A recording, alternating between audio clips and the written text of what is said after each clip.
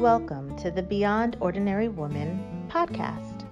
Every 2 weeks, we'll post a podcast version of one of our free training videos, but you can access them now at beyondordinarywomen.org. This episode or series includes downloadable information on our website, beyondordinarywomen.org. Go to Resources on the main menu and click on podcast/video extras. Enjoy the podcast. Hello and welcome to the Beyond Ordinary Women podcast. We are so glad that you're joining us today. I'm Kelly Araby. I'm one of the team members here at Beyond Ordinary Women, and today we are so glad to have Jodie Niznik with us as our guest. Jodie is a pastor by training and by heart. She served on the pastoral team at a large church in the Dallas area for over a decade. Jodie holds a master's degree from Dallas Seminary, and we are just so excited to have you with us today. Thanks for being here. Oh, thank you, Kelly. It's great to be here.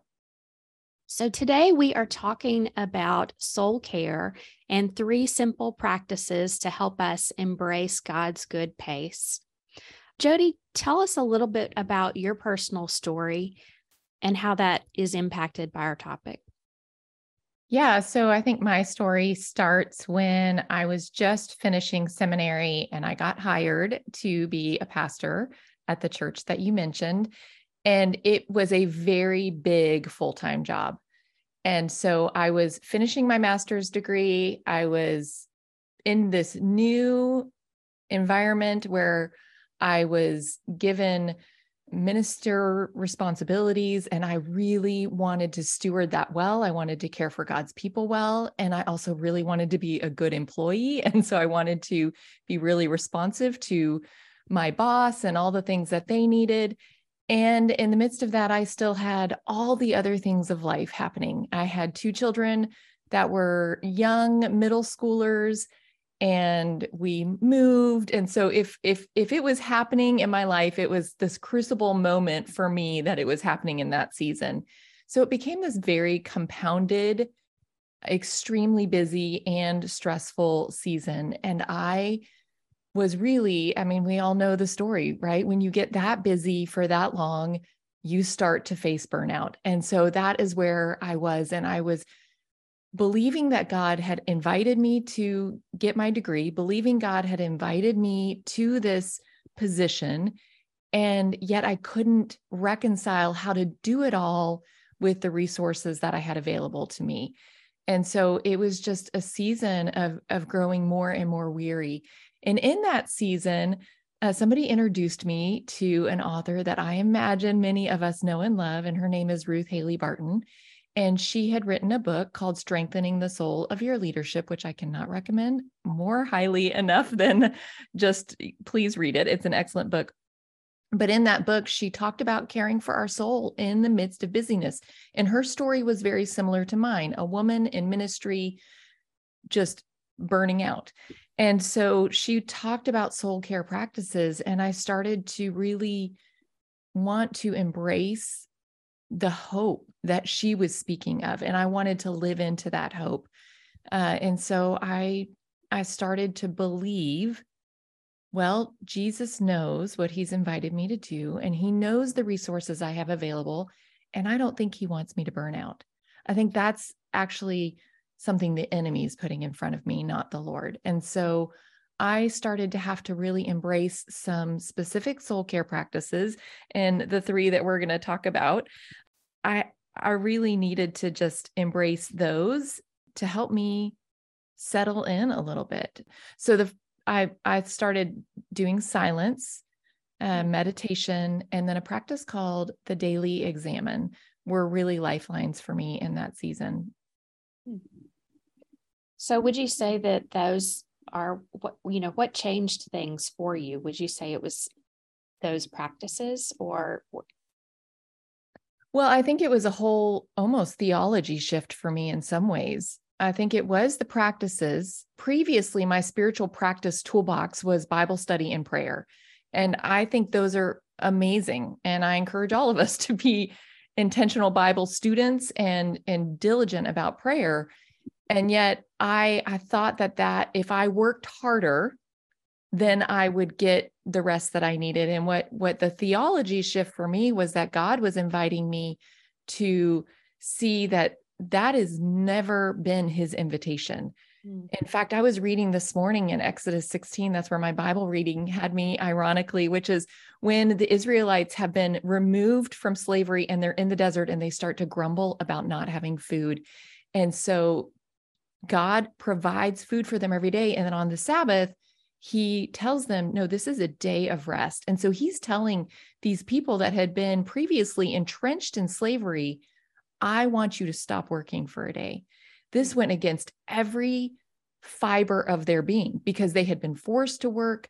If they didn't work, they were abused, or I have no idea how they were specifically treated, but I can imagine that it was not good. And so God was saying, no, I want you to live differently. In fact, this is how I've created you. And we can go all the way back into the garden and we see that God gave limits to creation. He gave limits to humanity. And this was before the fall. So limits are not something that became imposed on us as a result of sin. Limits were actually God's good design all along. He puts limits on the day and the night. He puts limits on the season. He invites us to rest when it is night. And so he designed his world to function that way. And so that's where I started to have this theology shift. I love Matthew 11:28-30, and I especially love it in the Message translation. So I'd love to read it because I think that this is where a lot of us, especially women in ministry, struggle. And I think Eugene Peterson has done a beautiful job of translating this passage for us. And it says, are you tired, worn out, burned out on religion? Come to me. Get away with me and you'll recover your life. I'll show you how to take a real rest. Walk with me and work with me. Watch how I do it. Learn the unforced rhythms of grace. I won't lay anything heavy or ill-fitting on you. Keep company with me and you'll learn to live freely and lightly. And I had to decide, do I believe Jesus? Do I believe that these words are true and that he is inviting me to live in this unforced rhythm of grace?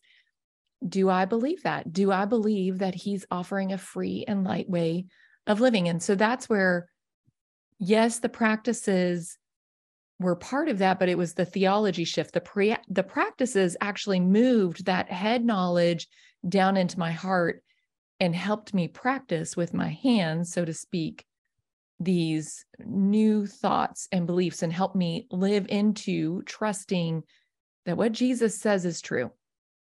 And what did that look like? You mentioned 3 specific practices that you started to incorporate.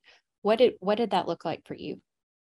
Yeah, so I think it looked like sitting in silence to start my day, and whether it was 2 minutes or 5 minutes, or longer if I had it, I suppose. But really it was taking a moment to just sit and be still and untether myself from the agenda that I had set, and kind of reattach myself to God and just being in his presence. And so that was the beginning of it. And then I moved into meditation, and we can kind of get into each of these practices a little bit more.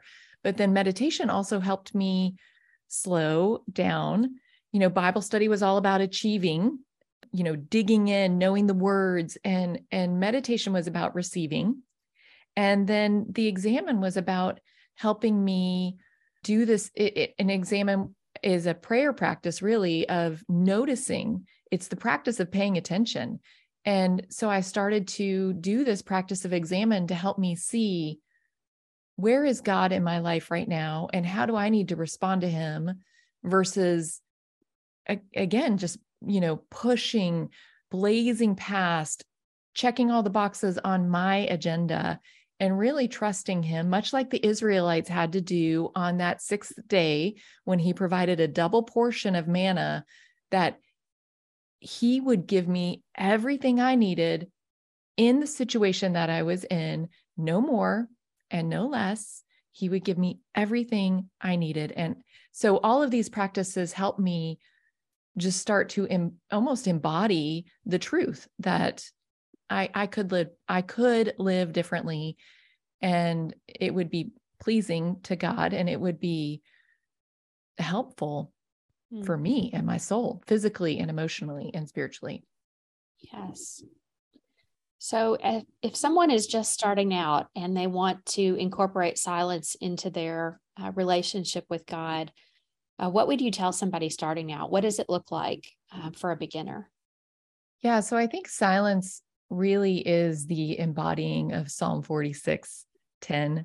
Be still and know that I am God. So there's this process of really just sitting in the presence of God without an agenda.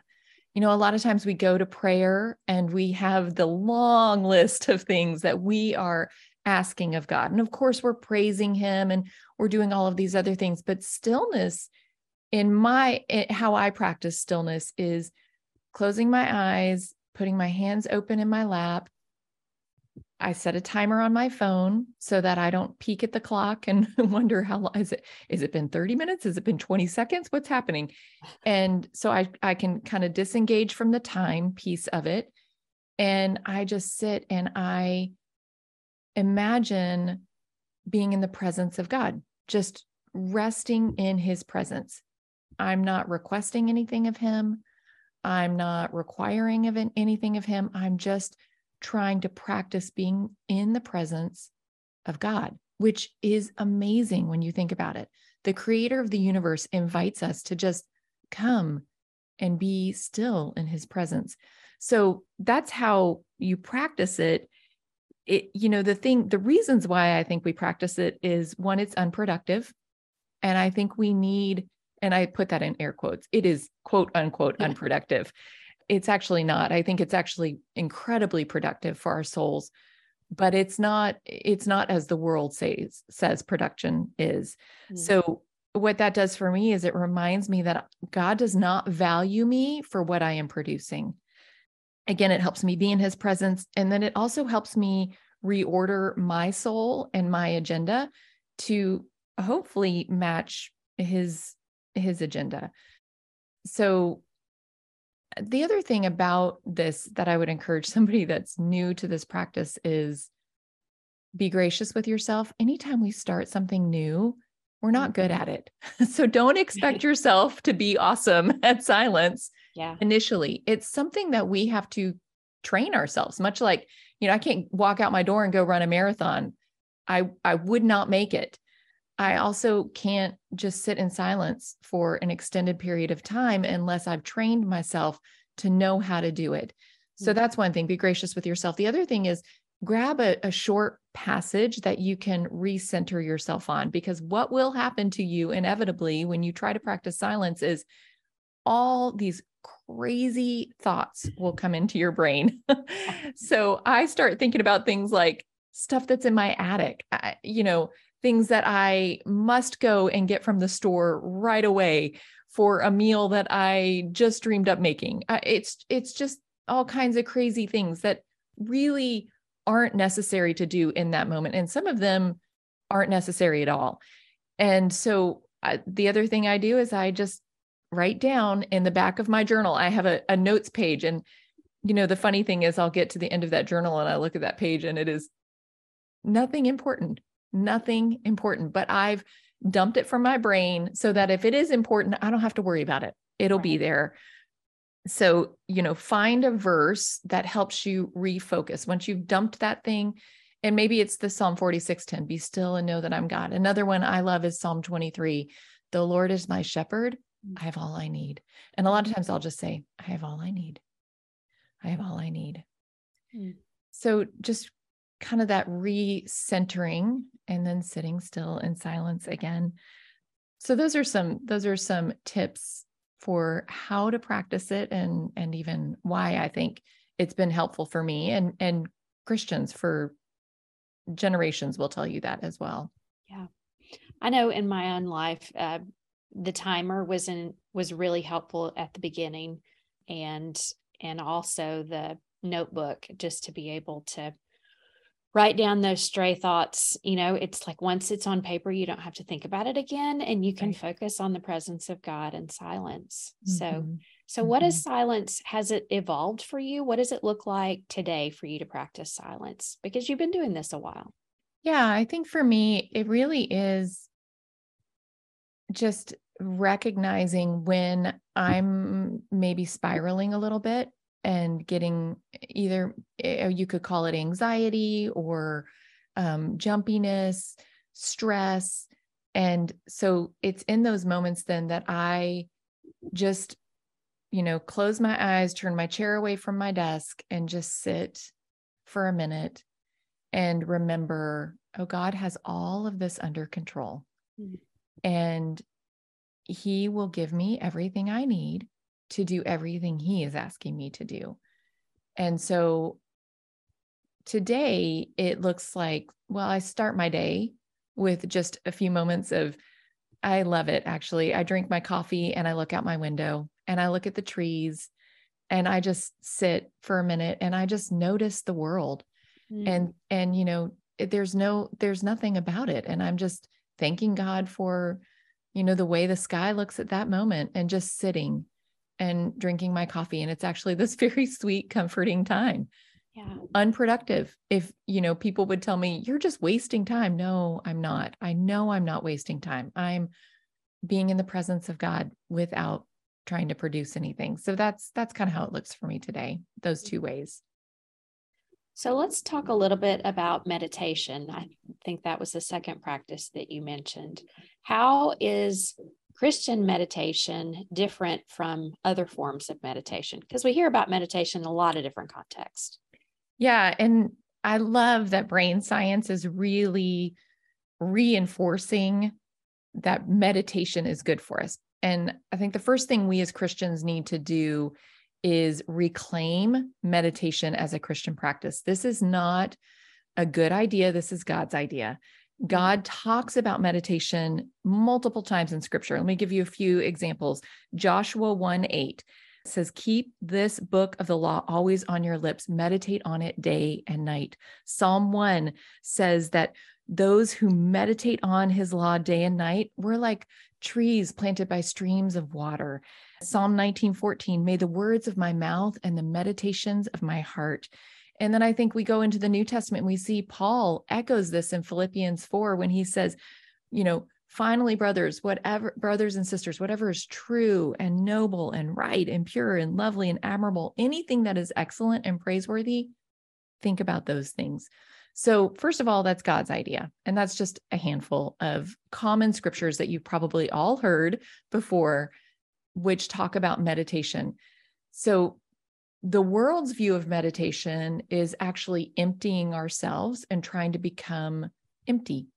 God's view of meditation is focusing our mind on the truth of God and letting that become our focus instead of whatever else is, kind of coming at us, whether it's stress or anxiety or fears, any of those things. When we turn our mind, like Paul says, and we think about the things that are true and noble and right and lovely, all of those things, we are meditating on the things of God. And so it is really God's design. And brain science, as I was saying just a minute ago, has caught up with us on this, and that meditation, focusing our mind, actually studies are done, brain scans are done where they can see the brain physically changes. This is how God has designed us and created us.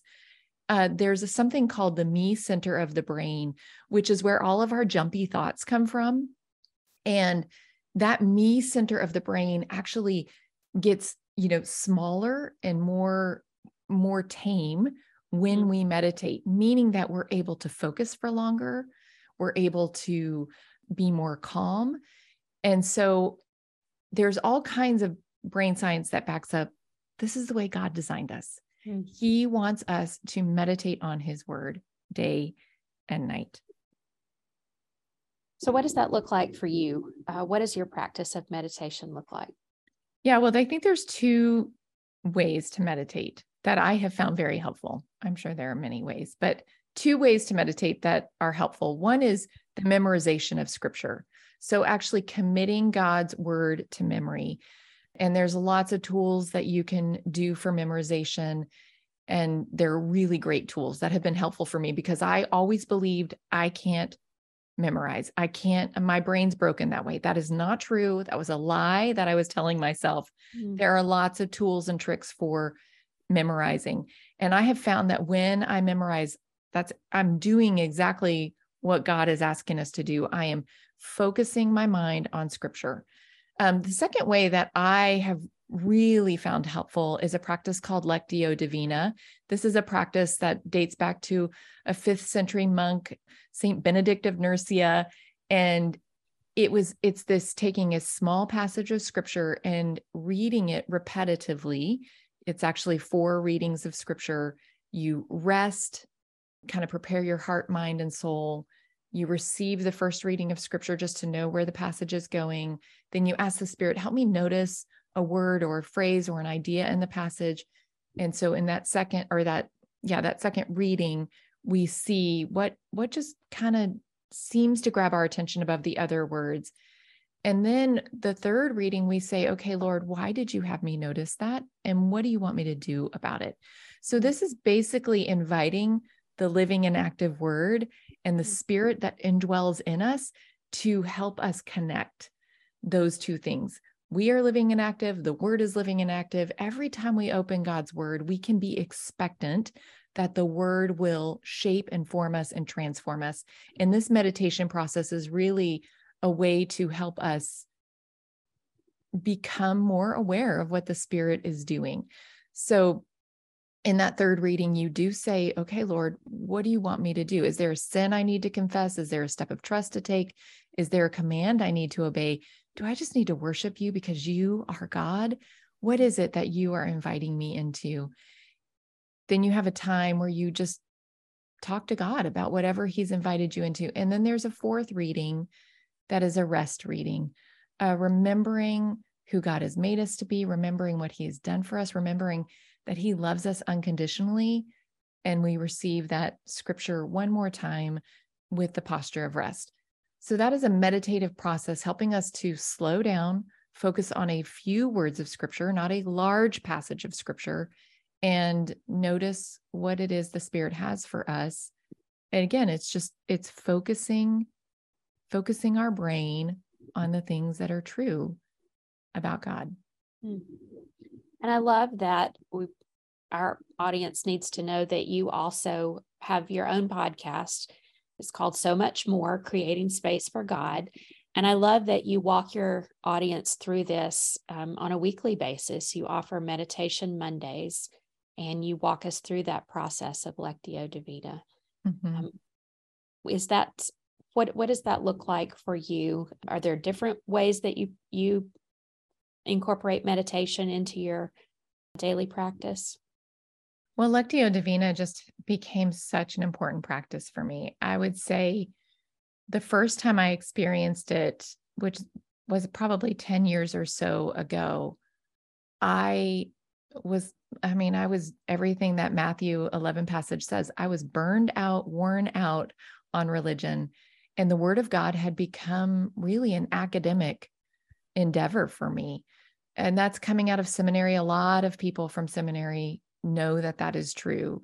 When you attach grades and papers to all the things of God, it does a little bit of a funny thing to your heart with God's word. And so I had to kind of pull back from that. And this practice of Lectio Divina made the word of God come alive to me, made the love of God come alive to me, and really rejuvenated my relationship with the Lord. And so the first time I experienced it, I was blown away that the Spirit had something to say to me in a passage of scripture I had probably read 100 times and probably written a theological paper on. And all of a sudden, the Spirit just like pierced my heart with a truth that he wanted me to know. And it was the most beautiful, loving thing he could have done for me in that moment.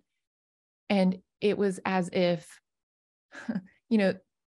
the hardness of my heart, like it was as if this shell just started to fall away, and I could know the Spirit again, and I could read the Word of God again. And all the reasons that I went to seminary and fell in love with the Lord and wanted to be a pastor to shepherd other people into his presence came back to life for me. So this, I cannot underestimate how important this practice has been in my life and in my relationship with the Lord. So then as I kept practicing it, the Lord invited me to start doing it for groups of people. And I would lead people through this Lectio process, and the same thing would happen to them. And they would come up to me afterward and say, when can we do this again? I want to hear God's word like this again. I want to have this kind of encounter with the Lord again. And I just thought, well, how could I do that? I mean, podcasting, I could do that.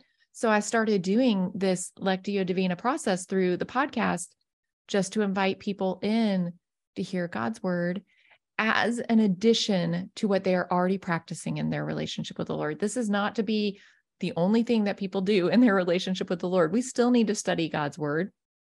We still need to know all the context and rightly applying and reading his word, so that, we're not taking anything out of context. I'm a huge fan of that. I know you are too, Kelly. Yeah. We as we love the word of God, and we love it rightly applied into our lives. And yet sometimes I think when we get so heady into our study, it doesn't actually make its way down to our heart, and it doesn't make its way into the practical application of, what does this mean for me today? Lord, what do you want me to know about my life right now, and how you're inviting me to live with you? Yeah. And I would just echo how transformational that was. I know for me personally, there's something in the brain about hearing it versus reading it. And I don't understand all the science behind it, but I know that my particular practice of Bible study methods and my particular way of looking at scripture, once I had walked with someone else through the process of Lectio Divina and allowing them to minister to me in that way, hearing the scriptures read and going through that process that you described, it was transformational. Mm-hmm. It was like water on my soul. It just opened up the word of God in a completely different way. And there's also something just very precious about allowing someone else to lead you through. Yes, we can study the scriptures for ourselves. Yes, that is huge, and why you and I both chose to study and, go to graduate studies for the Bible, but being led through scripture in that way. And I just want to say thank you. It is a beautiful gift that you offer to us to be able to lead us through that and to put that out there every Monday. So I'm really looking forward to participating in that more. Yeah, it is a high privilege to read God's word for people. And I do not, every time I sit in front of this microphone, I actually sit in this space right here and read God's word. I don't take it lightly. I think, yeah, it's just a privilege. I'm thankful that the Lord is allowing me to be in ministry in this way in this season. Yeah. So thanks for your encouragement. Absolutely. So let's talk. We've talked about silence and meditation. Let's talk about the concept of examine. This might not be familiar to our audience, but this is also a practice that was transformational for me personally. Mm-hmm. So I would love to hear your take on it and how that has been incorporated into your walk with God. Yeah. So the practice of examine is another ancient practice that we have gone back to, some of the saints that have gone before us, and we have brought it into our modern day practice. It's really a prayer practice, the prayer of examine. It's attributed to the 5th century Saint Ignatius of Loyola. And it's really a tool to help us notice and discern God's movement in our lives. So the practice of examine is you choose a time every day, the same time of day, usually, because you're reflecting back over the last 24 hours, and you're then looking forward to the next, set of time. And this whole process is really intentionally noticing God and intentionally paying attention to our lives. Because I think a lot of times we can just blaze through and little things happen in our day. And unless we stop to notice and really examine what God is doing, it'll just get thrown into the pile of things that are not noticed, which is many things in our lives. And so this prayer of examine really is taking a set of questions. I have 5 questions that I tend to use, and they help me be thankful for what happened over the last 24 hours. And then they help me notice what was life-giving, what was life-draining, where was God moving and inviting me to do something, and did I resist him or not? And then what do I feel like God is inviting me into over the next 24 hours or longer moving forward? So I think when you do this repetitive process, there's nothing magic about any of this, right? I mean, this is us being intentional with the Spirit's help, asking him, help me. What did you want me to notice about the last 24 hours? Very Spirit dependent practice, as all of them are, right? And as we write these things down day after day after day, we start to notice intentional nudges, intentional arrows pointing us in a direction. For me, this is a really good practice whenever I'm trying to make a decision. So I don't do the examine every day all the time. This is kind of a practice that I seasonally pick up when I feel like God's moving, inviting. There feels like something's going on and I can't quite put my fingers on it. So this is really a discernment and noticing tool that I pick up and use as needed. Okay. So it sounds like journaling is part of the examine for you as well. Mm-hmm. Absolutely. Journaling is part of the examine. And I like to do the examine in its own place. So writing down the 5 questions that I use, and you can go online and you can Google examine. I kind of gave you the 5 questions that I use about what was energizing or life draining. What has my physical body been telling me? What am I most grateful for the last 24 hours? And where did I feel the Lord leading? And so I write those questions down, and then I, day after day, answer them so that I can see the answers all stacked up with each other, very close together. And that's when I can start to see the rhythms and the patterns of things that are happening in my life. So the question about what's been life draining, or where did I feel the least energy today? That's actually a really telling question for me, because usually those life draining things are where God is inviting me to make a change. Now, there are things in our life that we have to do, chores like the laundry. If the laundry is life draining to you, I mean, I suppose you can just wear dirty clothes for the rest of your life, but I don't recommend it. Like there are some, but maybe what could we do to make that less life draining? Why is it that it's so life draining? Is it we're trying to add it in to a very busy day? We're trying to do it when we're really exhausted. What is it about these life draining things? Because some of them we can't get rid of. What is it that we could do to help us adjust that so that it's not so draining on us? So I think but in general, there's other things in our life that are life draining that I start to see over and over. And I realize, oh, this is an invitation to make a change. This is not stop doing well. And sometimes it is actually, it's time for you to stop doing that thing, because God is inviting me to actually spend my energy doing something else. I mean, this goes back to John 10:10, where Jesus says, I have come that you may have life and have it to the full, or have it abundantly. Again, do we believe Jesus?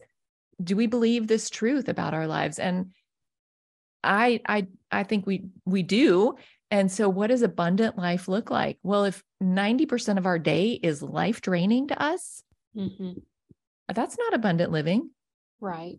Now, again, there are seasons, there are times, exceptions, all the things. But in general, I don't think that is what God invites us to. Right.